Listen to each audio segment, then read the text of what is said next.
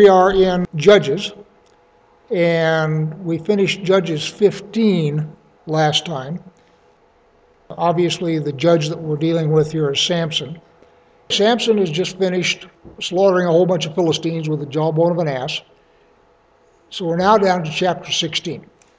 Samson went to Gaza, and there he saw a prostitute, and he went into her. The Gazites were told, "Samson has come here," and they surrounded the place and set an ambush for him all night at the gate of the city. They kept quiet all night, saying, "Let us wait till the light of the morning, then we will kill him." But Samson lay till midnight, and at midnight he arose and took the doors of the gate of the city and the two posts and pulled them up, bar and all, and put them on his shoulders and carried them to the top of the hill that is in front of Hebron. On our map behind us, you'll notice that Gaza is on the map where it is today in Israel, on the coast. Hebron is off the map to the right side. You can see Bethlehem, for example. Hebron is reasonably close to parallel to Bethlehem, but farther east. So this guy is schlepping the gates of a city from the coast to Hebron. This is all there is to that story. I got no idea what's going on. But if you look at the scale on the map, it is probably about 40 miles that he carries the thing. In fact, I am sort of reminded of, do you remember the old TV program Bonanza? Cowboy program, and it was about some number of brothers. I don't remember how many there were in the Old West. And one of the guys was played by a guy named Dan Blocker, and he was called Hoss, as in horse. And he is a big guy.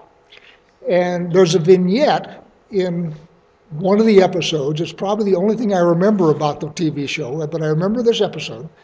And there's a wagon parked out in the street, dirt street of the town, and in there is this anvil.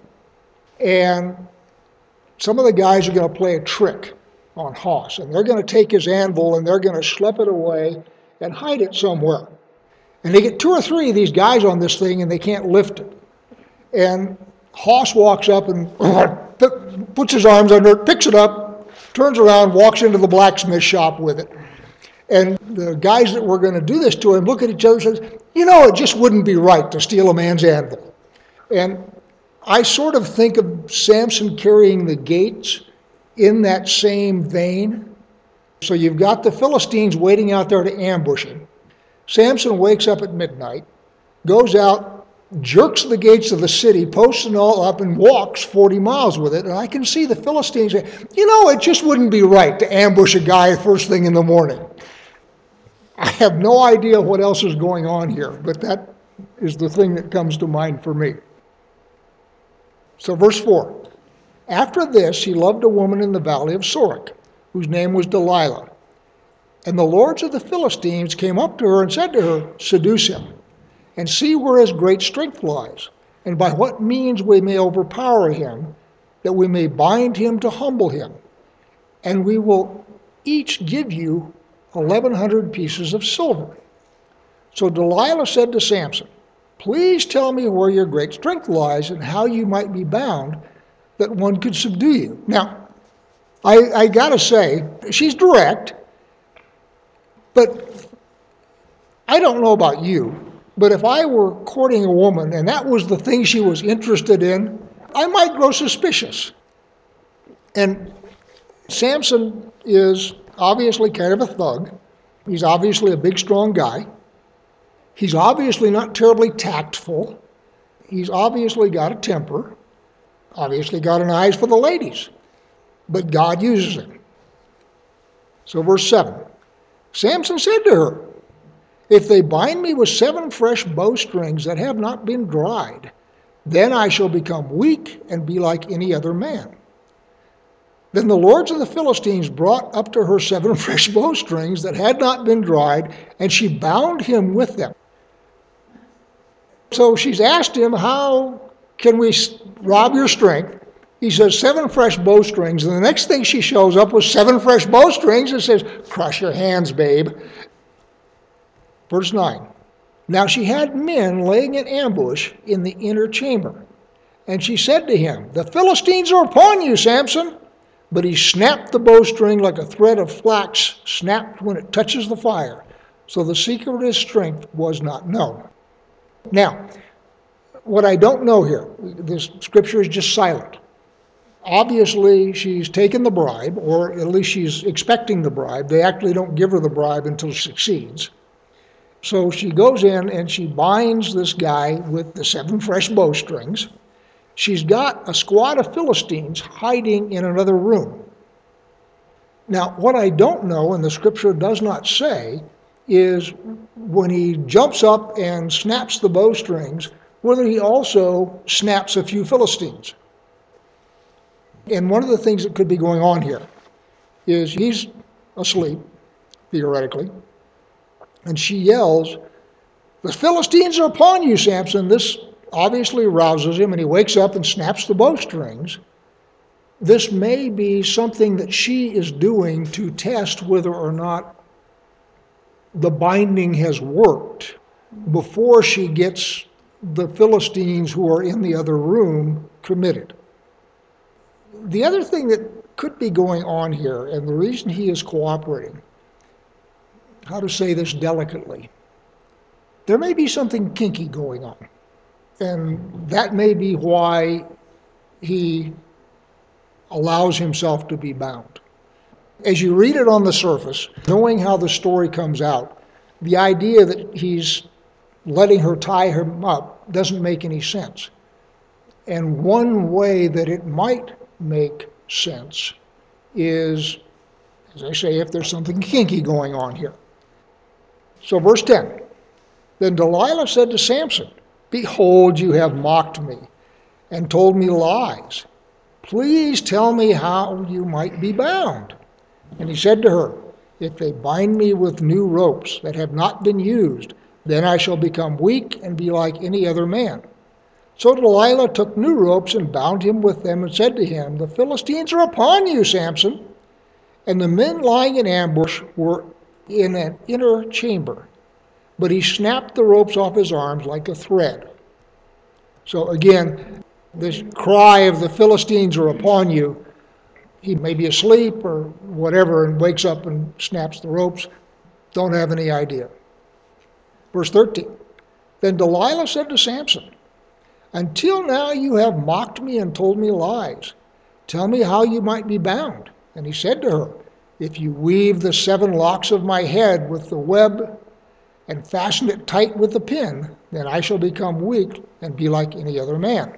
So while he slept, now this is the first time that sleep is mentioned. So it isn't clear in the previous 2 cases that he is asleep, which is why there may be something else going on there. So while he slept, Delilah took the 7 locks of his head and wove them into the web. I don't know what the web is. Maybe something like a hairnet or something like that. Verse 14 again. So while he slept, Delilah took the 7 locks of his head and wove them into the web, and she made them tight with a pin and said to him, "The Philistines are upon you, Samson." So he woke from his sleep and pulled away the pin, the loom, and the web. And she said to him, "How can you say I love you when your heart is not with me? You have mocked me these 3 times, and you have not told me where your great strength lies." And when she pressed him hard with her words day after day and urged him, his soul was vexed unto death. And he told her all his heart. He said to her, "A razor has never come upon my head, for I have been a Nazirite to God from my mother's womb. If my head is shaved, then my strength will leave me, and I will become weak like any other man." I am drawn to the proverb about being in a house with a contentious woman. And that's what's going on here, is she is nagging him day and night. The other thing about it, by the way, is it never says here they ever got married. So she's just a girlfriend. 18. When Delilah saw that he had told her all his heart, she sent and called the lords of the Philistines, saying, "Come up again, for he has told me all his heart." Then the lords of the Philistines came up to her and brought the money in their hands. She made him sleep on her knees, and she called a man and had him shave off the 7 locks of his head. Now, guy must be a pretty heavy sleeper, that's all I can say. You got a barber coming in, you got whatever. Anyway, so she made him sleep on her knees, and she called a man and had him shave off the 7 locks of his head. Then she began to torment him, and his strength left him. And she said, "The Philistines are upon you, Samson." And he awoke from his sleep and said, "I will go out as at other times and shake myself free." But he did not know that the Lord had left him. And the Philistines seized him and gouged out his eyes, and brought him down to Gaza, and bound him with bronze shackles. And he ground at the mill in the prison, but the hair of his head began to grow again after it had been shaved. So they've blinded him, and they've taken him down and chained him to a millstone so that he just walks around in circles like a donkey and grinds grain. 23. Now the lords of the Philistines gathered to offer a great sacrifice to Dagon their god and to rejoice. And they said, "Our God has given Samson our enemy into our hands." And when the people saw him, they praised their God, for they said, "Our God has given our enemy into our hand, the ravager of our country, who has killed many of us." And when their hearts were merry, they said, "Call Samson, that he may entertain us." So they called Samson out of the prison, and he entertained them. They made him stand between the pillars. I don't know what he did to entertain them, other than just be there. And that may be all it was. It's just he's brought in there and they mock him, and that's the entertainment. 26. And Samson said to the young man who held him by the hand, "Let me feel the pillars on which the house rests, that I may lean against them." Now the house was full of men and women. All the lords of the Philistines were there. And on the roof there were about 3,000 men and women who looked on while Samson entertained.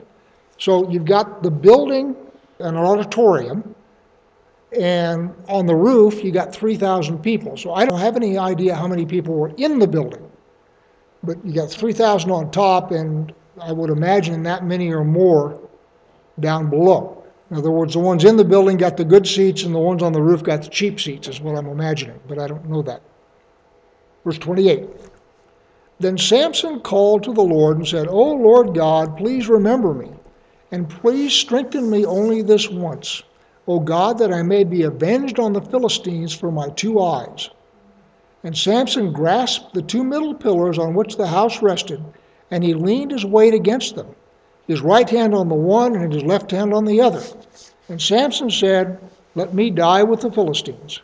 Then he bowed with all his strength, and the house fell upon the lords, upon all the people who were in it. So the dead whom he killed at his death were more than those whom he had killed during his life. And remember, he killed them by the thousands while he was alive. So he's got lots more. 31. Then his brothers and all his family came down and took him and brought him up and buried him between Zorah and Eshtaol in the tomb of Manoah his father. He had judged Israel 20 years. So his career from the time that he was a full-grown man until the time of his death was 20 years, so I would imagine he died in his 40s or 50s. Now, I've changed the map, as you can see behind me, and this is a map of tribal allocations at the time of Joshua. The reason that's important is you'll notice over on the coast you see Dan. And Samson is a Danite. And the tribe of Dan is up against the Philistines, and the tribe of Dan is unable to hold and conquer its land. They do fine when Samson is in business, because Samson is able to keep the Philistines suppressed. But once Samson is gone, Dan is not going to be able to hold their land. So this next vignette in Judges is going to talk about the process by which Dan moves from where it is up to the north, to the northern end of Naphtali up there. So later, Dan's territory is going to be up on the Lebanese border because they can't hold the coast. So chapter 17. There was a man of the hill country of Ephraim whose name was Micah. And he said to his mother, the 1,100 pieces of silver that were taken from you, about which you uttered a curse, and also spoke it in my ears, behold, the silver is with me, I took it. By the way, notice that it's 1,100 pieces of silver again. I have no idea what that's about. Just don't know the answer to that. But basically, this guy has gone into his mom's cookie jar, and he has taken 1,100 pieces of silver out of the cookie jar. Mom has discovered that it's missing, and she has uttered a curse on whoever has stolen her silver. And he said, that was me. So Micah has clipped his mom's silver, and then she curses whoever did it, and he then thinks better of it. And his mother said, blessed be my son by the Lord.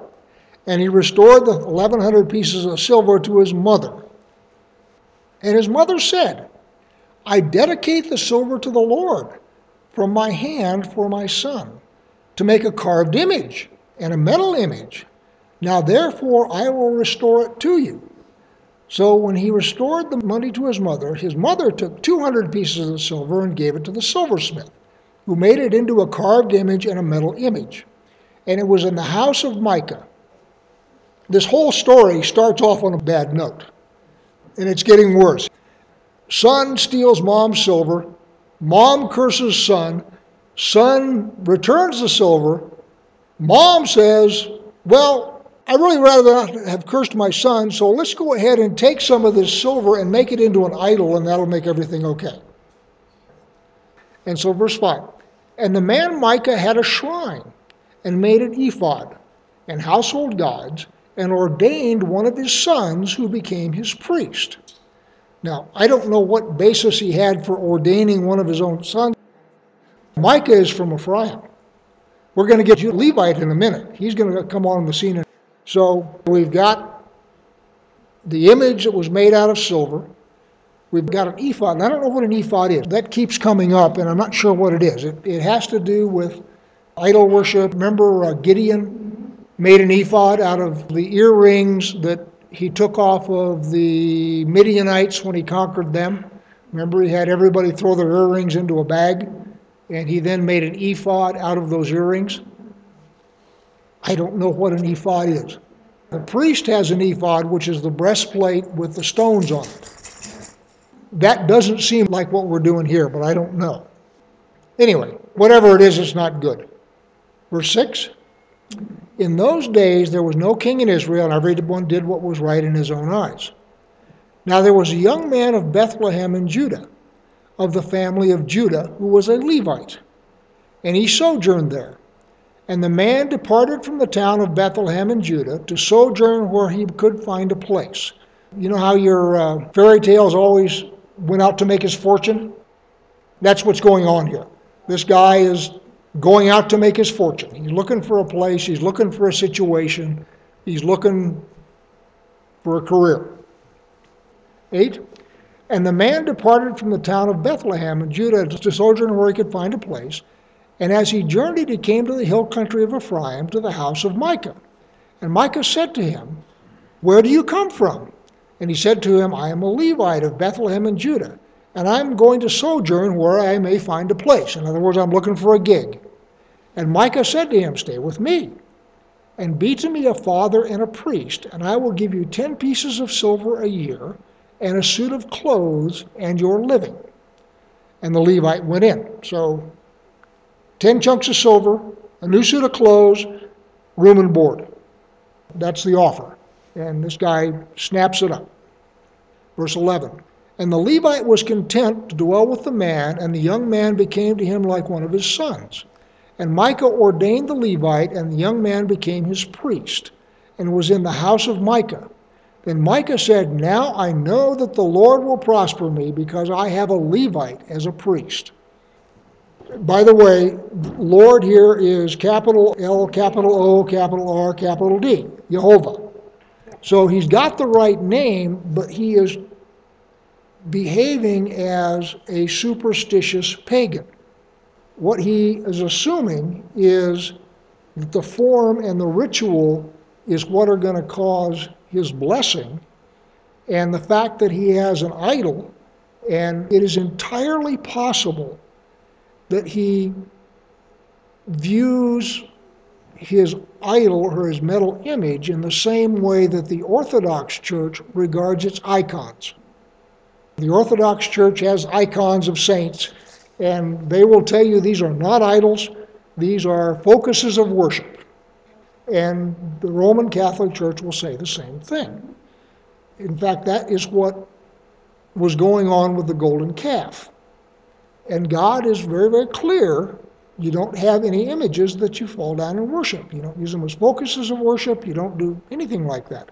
So what we've done here is that we have mixed pagan religion with the Torah. The guy says, okay, I got myself a genuine Levite. Well, Levites are the priestly class.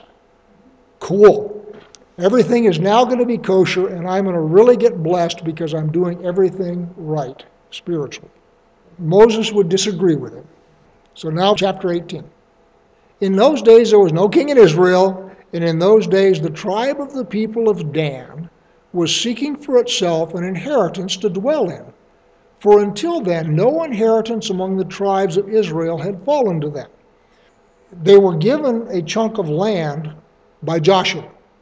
They were unable to hold it. The way this is written makes it sound like Dan was sort of left out in the casting of lots, and that's not the case. Verse 2.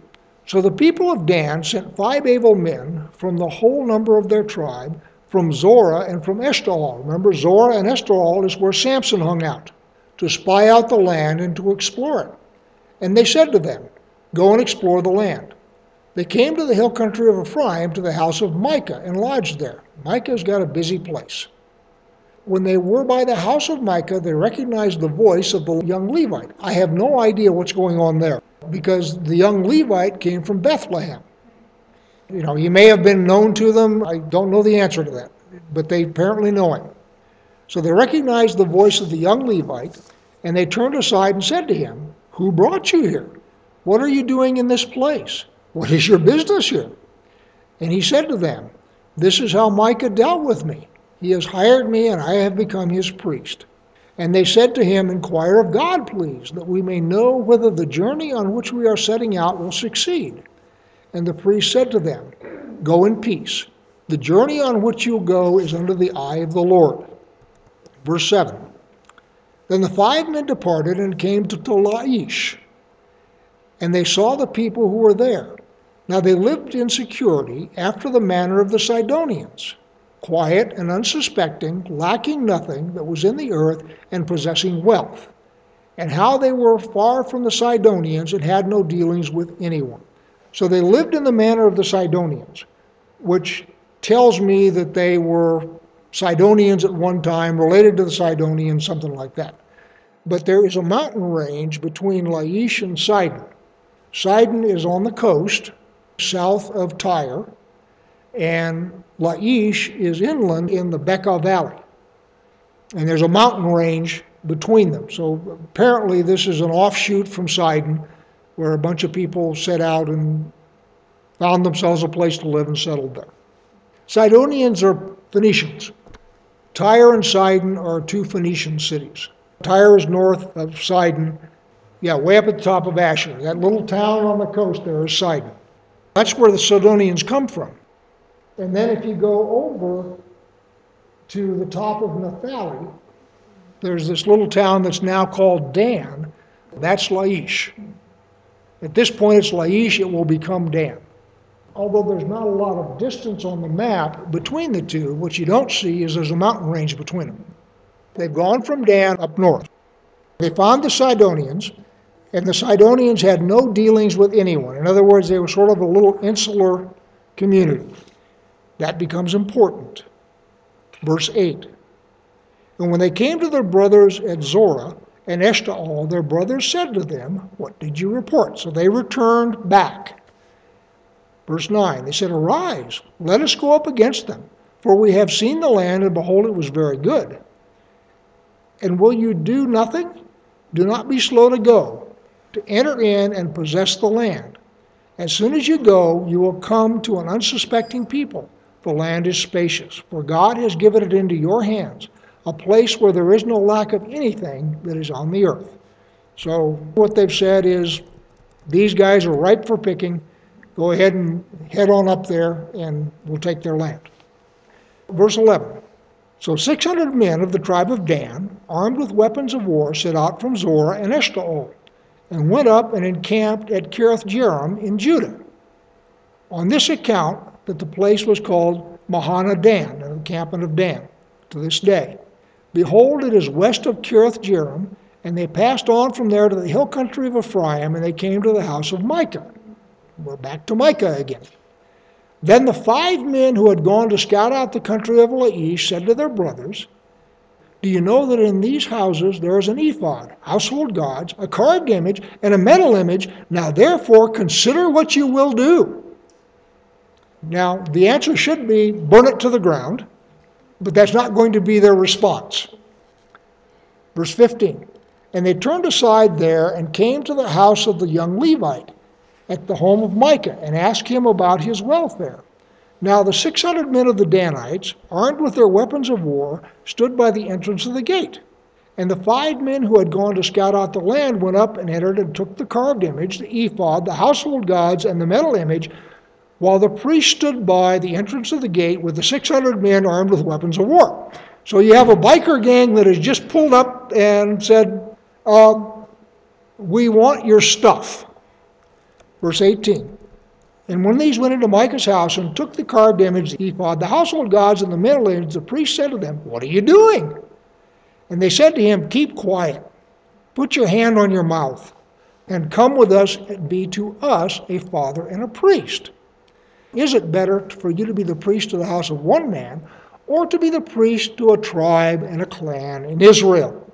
And the priest's heart was glad. He took the ephod and the household gods and the carved image and went along with the people. In other words, he got offered a better gig and picked up all of the idol-worshiping trappings and changed sides. All right, there's more here than I want to do in the next 3 minutes. So I think we probably ought to pause here. We'll finish it up next week.